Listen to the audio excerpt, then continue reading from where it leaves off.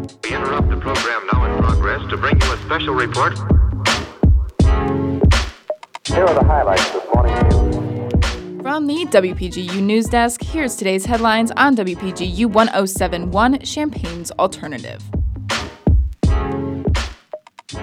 From WPGU News, I'm Owen Henderson. It's Friday, April 22nd, 2022. Researchers at the University of Illinois have uncovered the possibility of testing for variant strains of the coronavirus in a portable COVID-19 test. Developed by the Dean of the College of Engineering, Rashid Bashir, the test is more efficient than traditional PCR testing because it does not require expensive thermal machines to analyze samples. Test samples are analyzed by a portable handheld device and results are given in 30 minutes.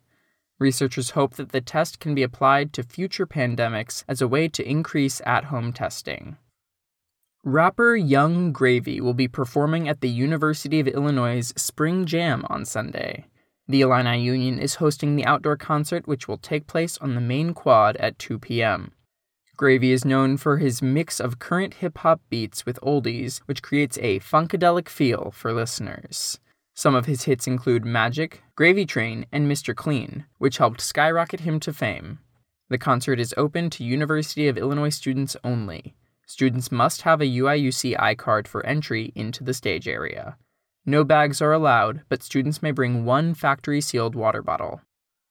Around 90% of taxpayers in the state of Illinois will be receiving stimulus checks. The money for these checks was allocated by the recently passed budget plan for Illinois' 2023 fiscal year.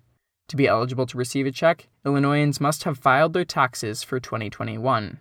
Unlike the federal stimulus checks, the amount of money someone will receive via these stimulus checks varies based on income. The amount will also increase by $100 per dependent for up to 3 dependents.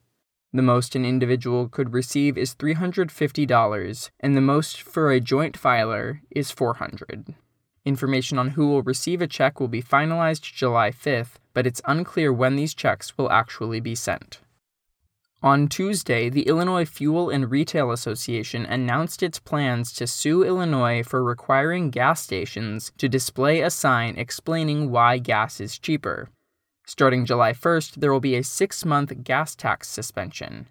When this starts, gas stations must have a sticker posted explaining that Illinois lawmakers made the price lower by suspending the tax.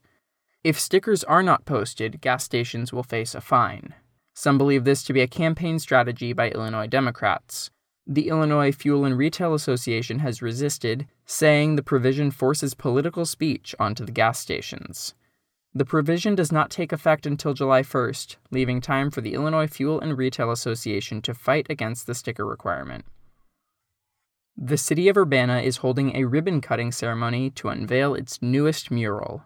The artwork, designed by muralist Langston Alston, is displayed on the Cunningham Township Building, 205 West Green Street.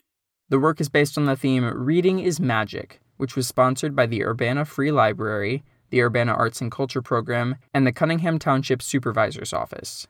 An Urbana Arts and Culture grant contributed to the creation of the mural meant to liven up the downtown area.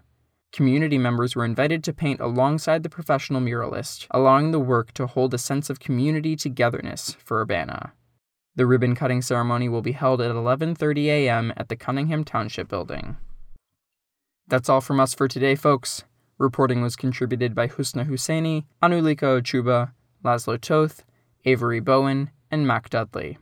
Our science and technology editor is Husna Husseini, our arts and entertainment editor is Mac Dudley, our political editor is Jane Knight, and our regional editor is Josie Alameda.